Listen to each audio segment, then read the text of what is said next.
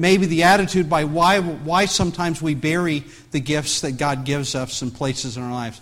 I'm seeing faces I didn't get to say hi to. I'm sorry. Hopefully before you leave today, I always want to spend time with you.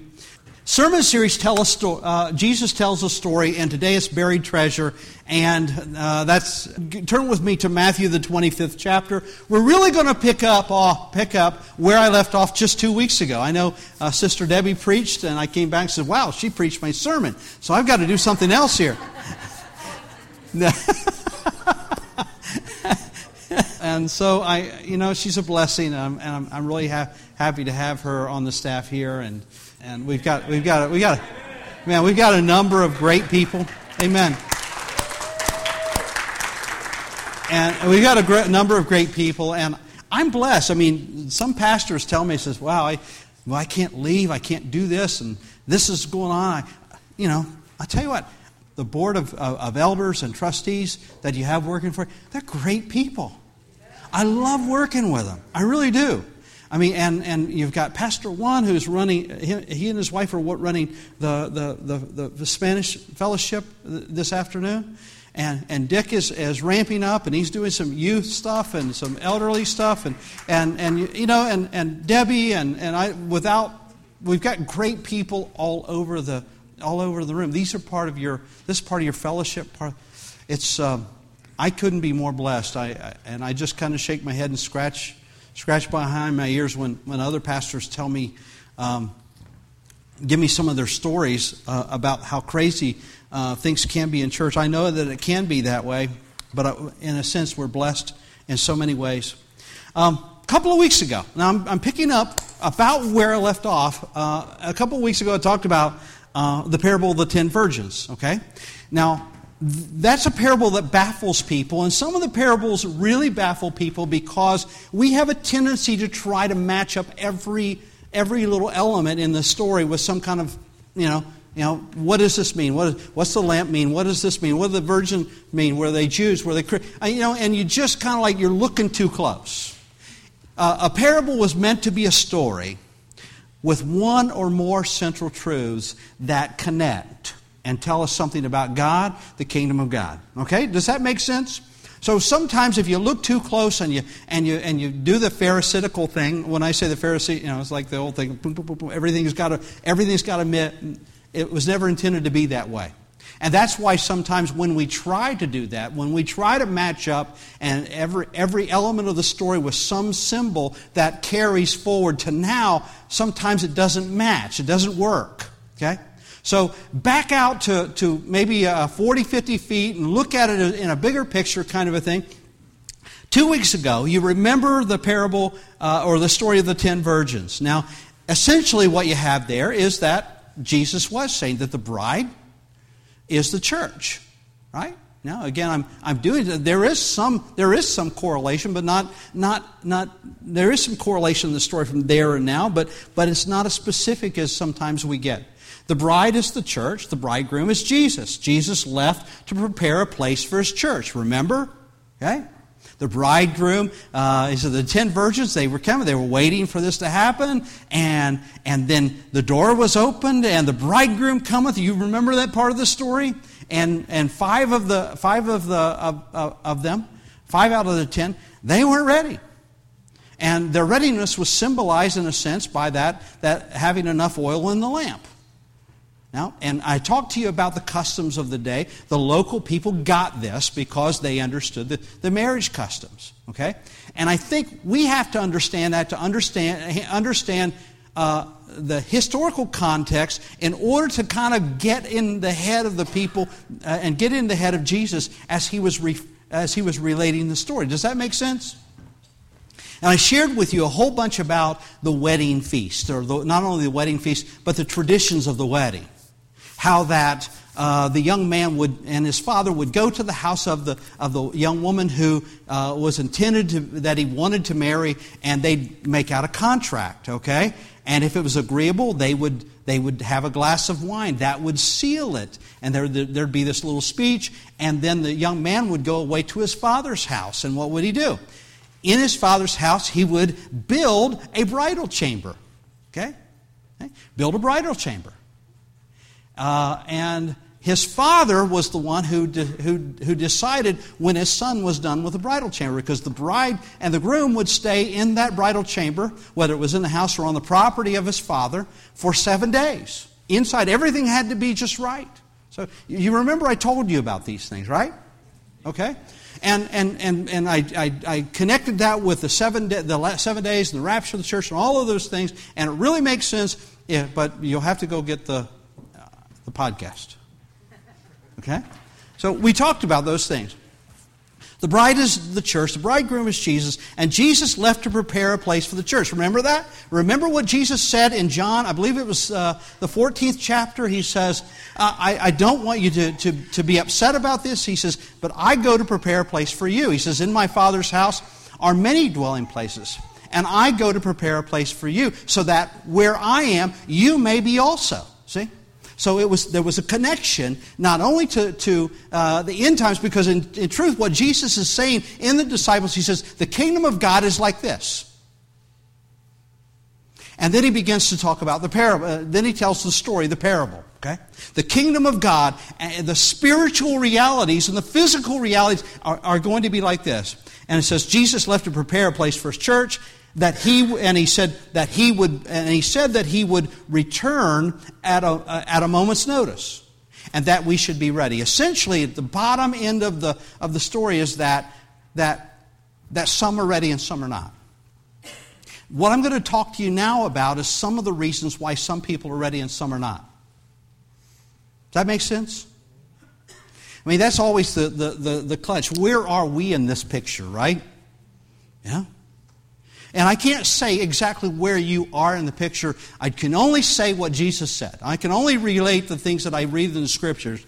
Okay? So let's, and picking up right there at this, right after the parable of the 10 virgins, and this is kind of part of the linking verses, verse 13. Because he's speaking to them about the 10 virgins, and he says, be on the alert then, for you do not know the day or the hour. Is that there? Okay. All right.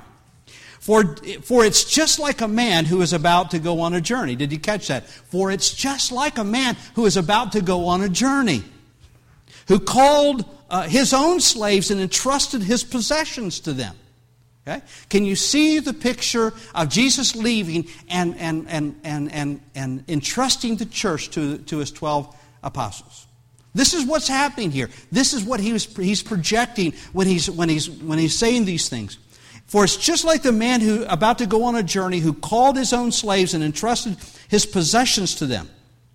To one he gave 5 talents, to another 2, and to another 1, each according to his own ability. And he went on his journey. How many of us know that some of us are more capable in areas than other people are, right? Not everybody has the same gifts, right? Okay. In this case, there was an acknowledgement of that. What was it? 5 talents, 2 talents, and then 1, each according to that person's ability. Now, the cool thing is God. Could I digress just here for a moment? God doesn't intend for us. He's not going to hold us responsible for things that we can't do or can't be. He's not going to hold you responsible for not being like someone else. Does that make sense? That He has a plan just for you and just for me. And for us to compare ourselves misses the point. Compare ourselves to each other misses the point. Because in this passage of Scripture, it's not really done. Not in the way that we often do it. To one he gave 5 talents, to another 2, and to another 1 according to his own ability, and he went on the journey. Immediately the one who had received 5 talents went and traded with them and gained 5 more, doubled the resources. In the same manner, the one who received 2 talents gained 2 more. Okay. During his master's departure and stay in the other country or wherever he was, he doubled the resources. Okay, he was entrusted 2. The one was entrusted with 5. The other was entrusted with 2, and they both doubled their resources. Okay, but the one who received 1 talent But he who received the 1 talent went away and dug a hole in the ground and hid his master's money. Now after a long time, the master of those slaves came and settled accounts. Oh, by the way, a talent, I think, let me read this. Let me come to a note that I made. A talent in that point in time was the equivalent, was the value of 6,000 denarii, with 1 denarius being the equivalent of a day's wages to a common laborer. Doing the math, a talent is worth nearly 20 years of wages to the common laborer during this particular period, this ancient period. Okay? So even the one who received 1 talent received a whole lot of money. Okay? We're talking about money in this particular case. Okay? He's using money as an example of simply resources. Okay? And I'll get to that later. And so he gives the one 5 talents, which 5 times 30,000. I mean, that's a lot of money. That was a lot of money for that day, and so we're given to realize that the resources, we think of 1 talent, 2 talents, 5 talents. We don't think of that as much. The things that God gives us are valuable. Can I say it that way? I mean, I don't want to leap too far ahead, but in a sense, these were valuable resources that were entrusted to these servants, these slaves. Okay.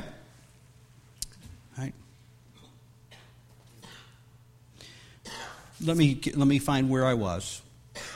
But he who received, verse 18, the 1 talent went away and dug a hole in the ground and hid his master's money. Now after a long time, the master whose slaves came and settled accounts with them.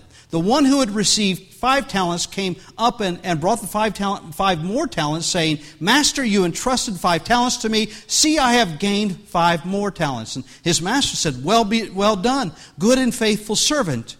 Good and faithful slave. You were faithful in a few things. I will put you in charge of many things. Enter into the joy of your master. Also, the one who had received 2 talents came up and said, Master, you entrusted 2 talents to me. See, I have gained 2 more talents. His master said to him, Well done, good and faithful slave. You were faithful in a few things. With a few things, I will put you in charge of many things. Enter into the joy of your master. Now, catch this, that he went away. He gave them, he entrusted them with resources. And he went away, and while he was away, they were busy doing stuff with the gifts that he had given them and left in their hands. Now, one person, went and buried it. Okay? You know, if that was money today, I don't know how long the master was away, but the truth is it's been over 2,000 years, right? Okay? If we're talking about the same thing here. I don't know, 2,000 years. It's just like if he gave me $100 2,000 years ago, and I put it in the grave, and I just dug a hole in the ground and dug it there, or if I even just put it out for to business, I wonder how much money that would be now. 2,000 years, it's a lot. You get the numbers here, okay? I'm not sure that exactly works well, but but it occurred to me, and so I presented it to you.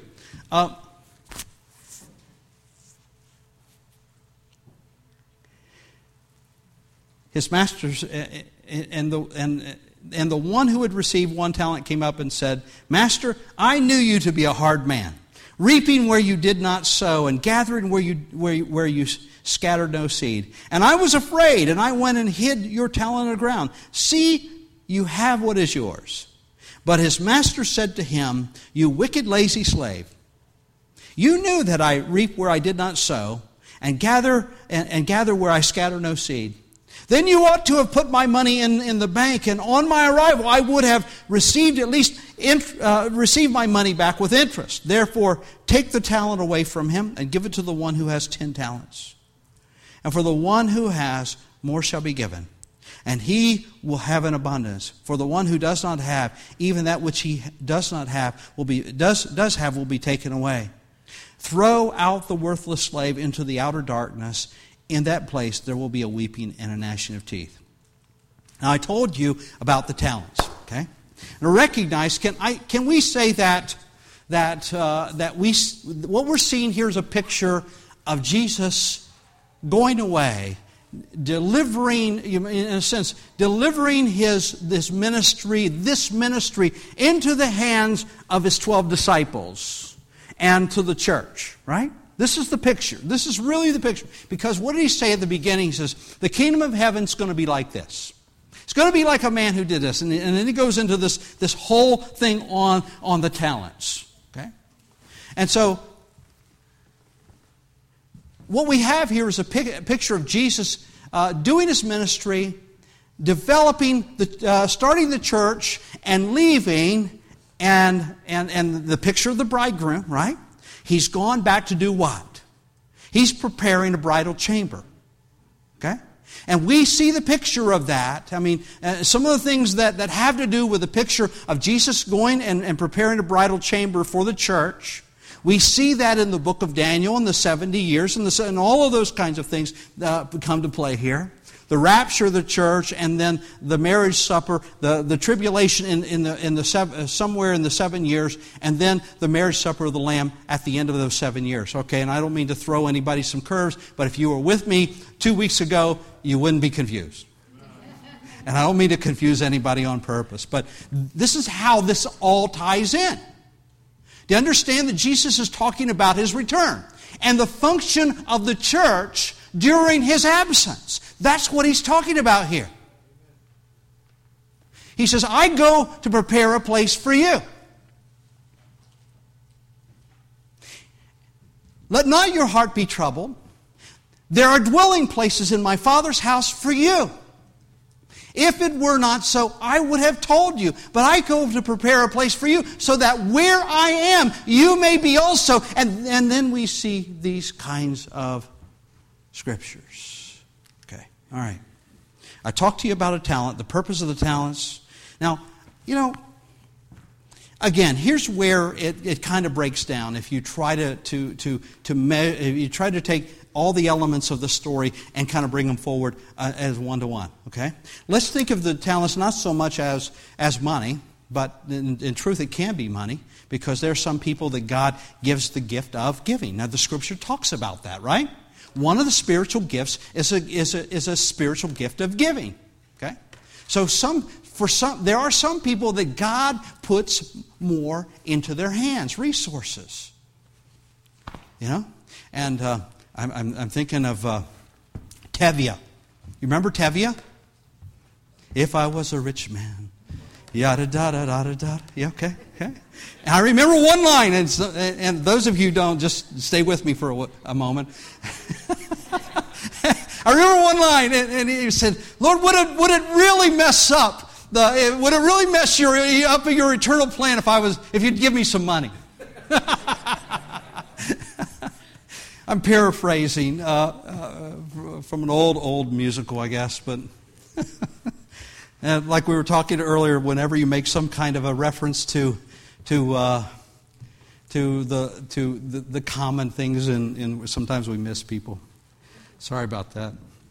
Anyway, so if we can talk about it, can be money. The talents, obviously, in the message that Jesus, the parable, is about money. But I think we need to expand that, because what does the Scripture say? Well, there's a passage here that in Ephesians.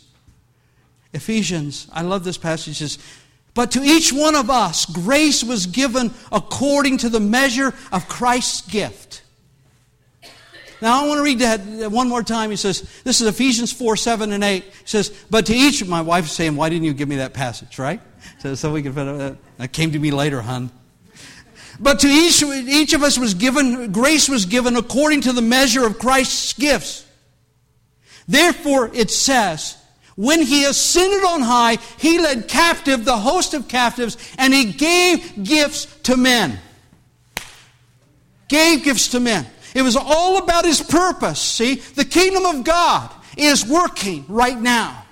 You and I are, you might say, this post-Jesus, this post-resurrection kind of community called the church, that was meant and intended to do his will while he was in his Father's house preparing for the end. And he will return. Now, in that context, we need to know that God gives gifts to men. What? To do what?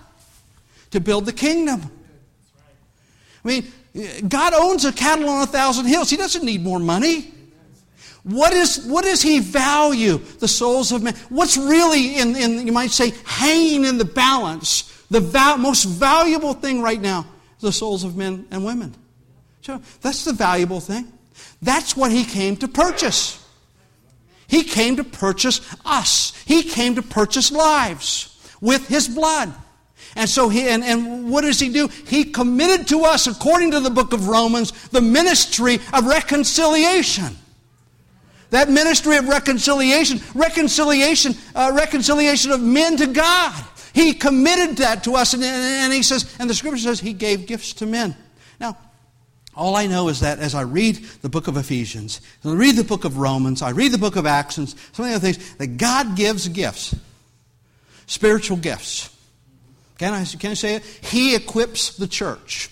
When I say He equips the church, I'm not saying that He gave us music stands. Although they're fun to have. Nice to have, right, Debbie? Right? When the Scripture says He equips the church, it's talking about what He's doing in you. The Scripture says He gives gifts to men. Now, over and over in the book of Corinthians and some of the other places, it says that the gifts of the Holy Spirit, the gifts given by God, were meant to build up the body of Christ. Okay? And you can see some of these spiritual gifts as you read through the book of Acts, how powerful they were. The anointing of God's Holy Spirit. Gifts of giving. Gifts of administration. Doesn't the Scripture talk about this? Gifts of administration, gifts of giving, healing. Gifts of healing. Tongues, interpretation, all these kinds of things. And there are at least 3 lists found in the different passages of Scripture. It says He gave apostles, He gave pastors, He gave teachers. All of these are gifts.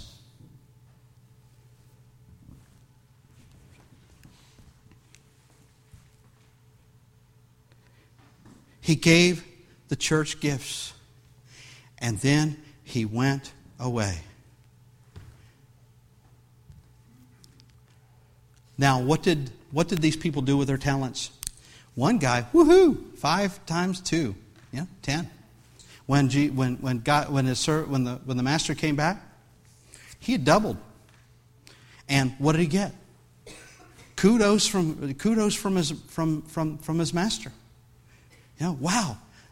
Enter into my peace, enter into my joy, and not only have you been faithful. Now that's a pretty interesting term.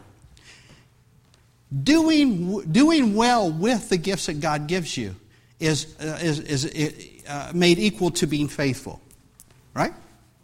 Faithful. He says you've been faithful over a few things. I'm going to give you many. Now, which tells me. Wait a second. I thought we were just going to float around and strum harps in heaven. Wait a second. I mean, you see how there are little bits and pieces that show you that there's more. Yeah.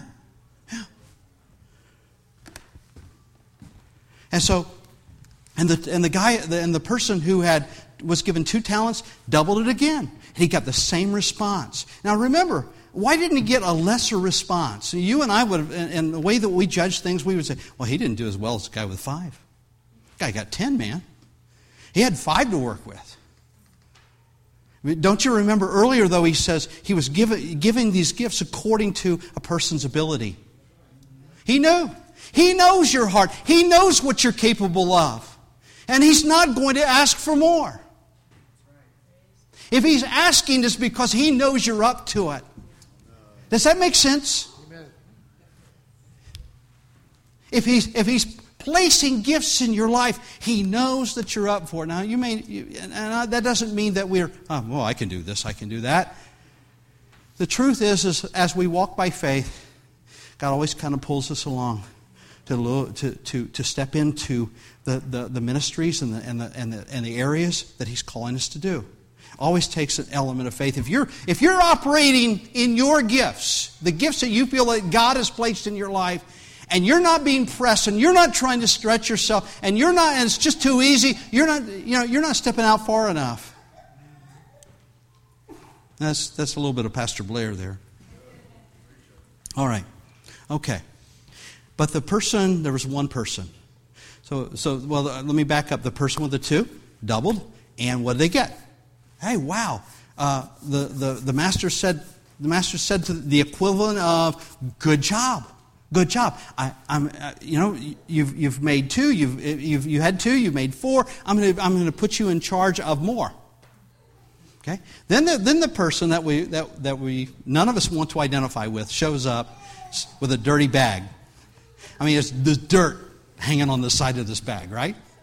This is not going to end well. We know, right?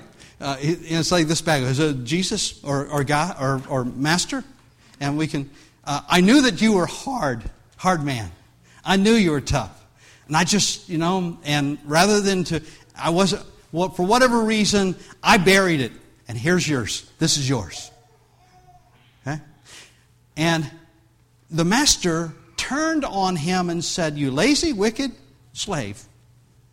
Here's where all of this doesn't really, in a sense, line up word for word, event for event, item for item with what we know in Scripture, right? What I mean by that is that he buried it, and it was taken from him, and he was kind of like given the heave-ho. He was sent out into outer darkness. Right? Now, this is interesting, especially if you're a person who...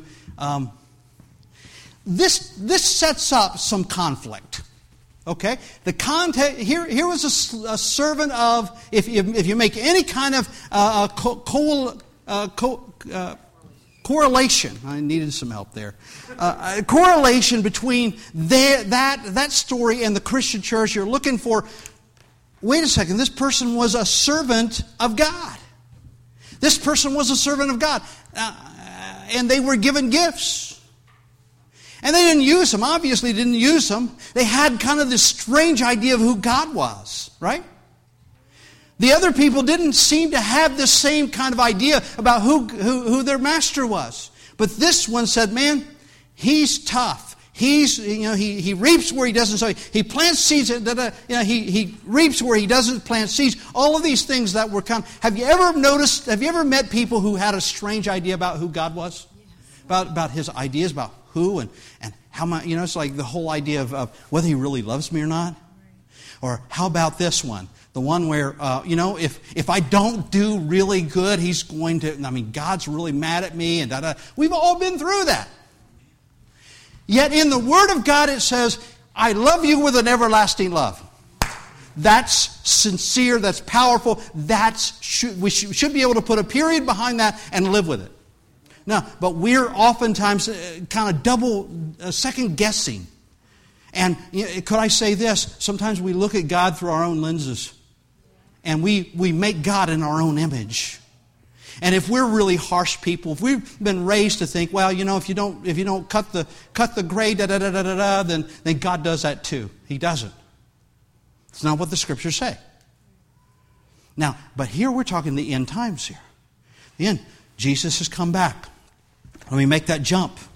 Jesus has come back.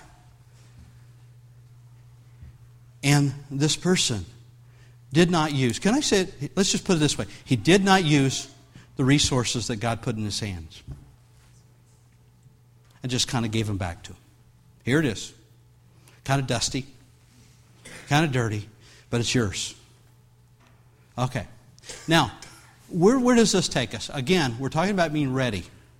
If you go back to the earlier part of the Scriptures that we talked about 2 weeks ago, it was about being ready. In fact, he goes from verse 13, which says, be ready, be prepared, into this and says, it's like this. So how are we ready? What the Scripture is saying, one of the ways to be ready for Jesus' return is to be busy about His business and, in a sense, embracing the gifts and using the gifts and the resources that God has to build up the kingdom of God. Okay?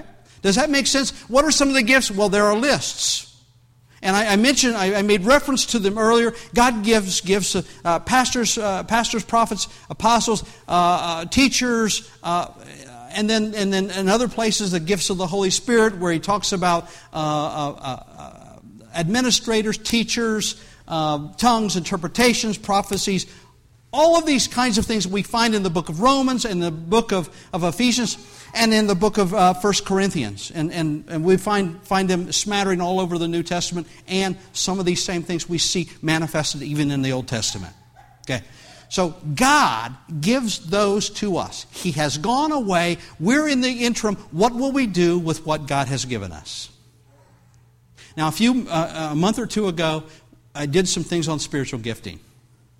And I laid the little forms out in the back, and they're imperfect. Those forms are imperfect. They're just help. They were just to, if you scored them, they were to help you to identify the things that were kind of like working in your life. Okay, but not a whole lot of people kind of did that. I don't know if you took them and just took them home and just kind of laid them up and let dust settle on them. How about this?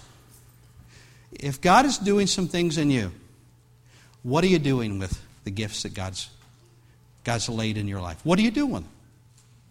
Now, I'm not asking you to work 7 days a week, 24 hours a day. Some of my friends do that.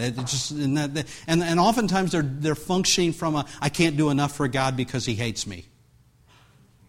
Maybe. I'm not sure. And so I just keep working. Yeah? And that's one extreme. The other extreme is, I'm saved. So I'm saved. But that's not what he's saying here. One of his servants, what do you do? His servants that he gave gifts to. Who does he give his gifts to? He gives his gifts to his church. Right? What do you do? Kick them out, throw them into everlasting, just like outside the camp, weeping and gnashing, that's symbolic of hell. Say, that may twist up your theology a little bit, depending upon where you land with eternal security and all of those things. And as we look at it, God's not, it's just like, no, nothing can pluck us out of our hands. Well, it seems like He's doing this. Now, folks, I don't know. As we look at ourselves, and we look at this passage of Scripture, this parable, it indicates that in His absence, He has placed gifts in the church. The question is what are we doing with the gifts that God gives us? Now, I'm not asking us to look in the mega form here, our church, our huge church. Let's look inside of us. God is doing things in you. What are you doing? I'm listening to the children downstairs playing. Makes me think of one of the gifts is teaching. Some of you have gifts of teaching. God has put that in you.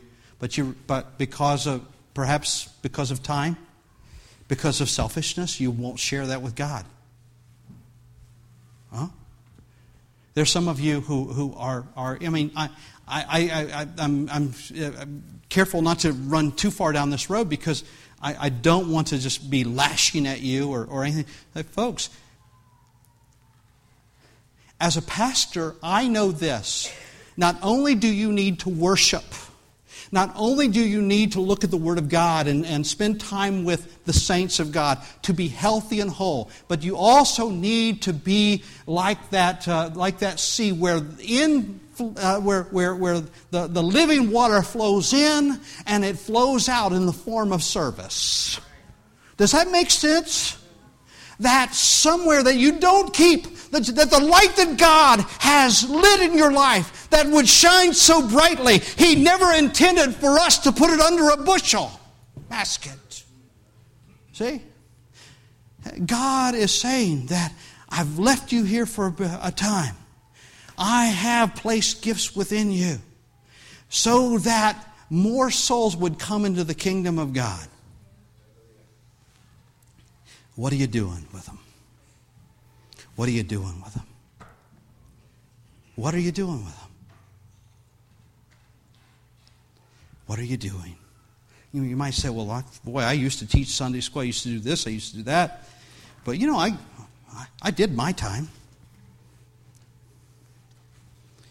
I'm not the one to say that you did or didn't.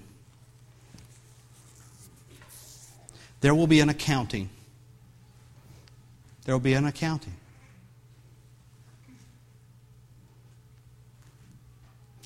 Music. Debbie? Now,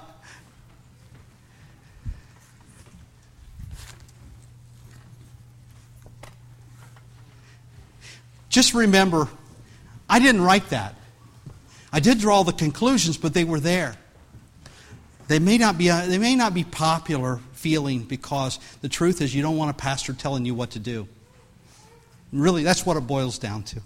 You don't want someone to tell you what to do. You want a nice story on Sunday. Okay? Some of us are that way. It's like going to the theater. I want a good show. Okay? But God has called us, this is far more serious than that. Far more serious than that. Men and women will go to hell if we don't use what God has given us as gifts. Sure.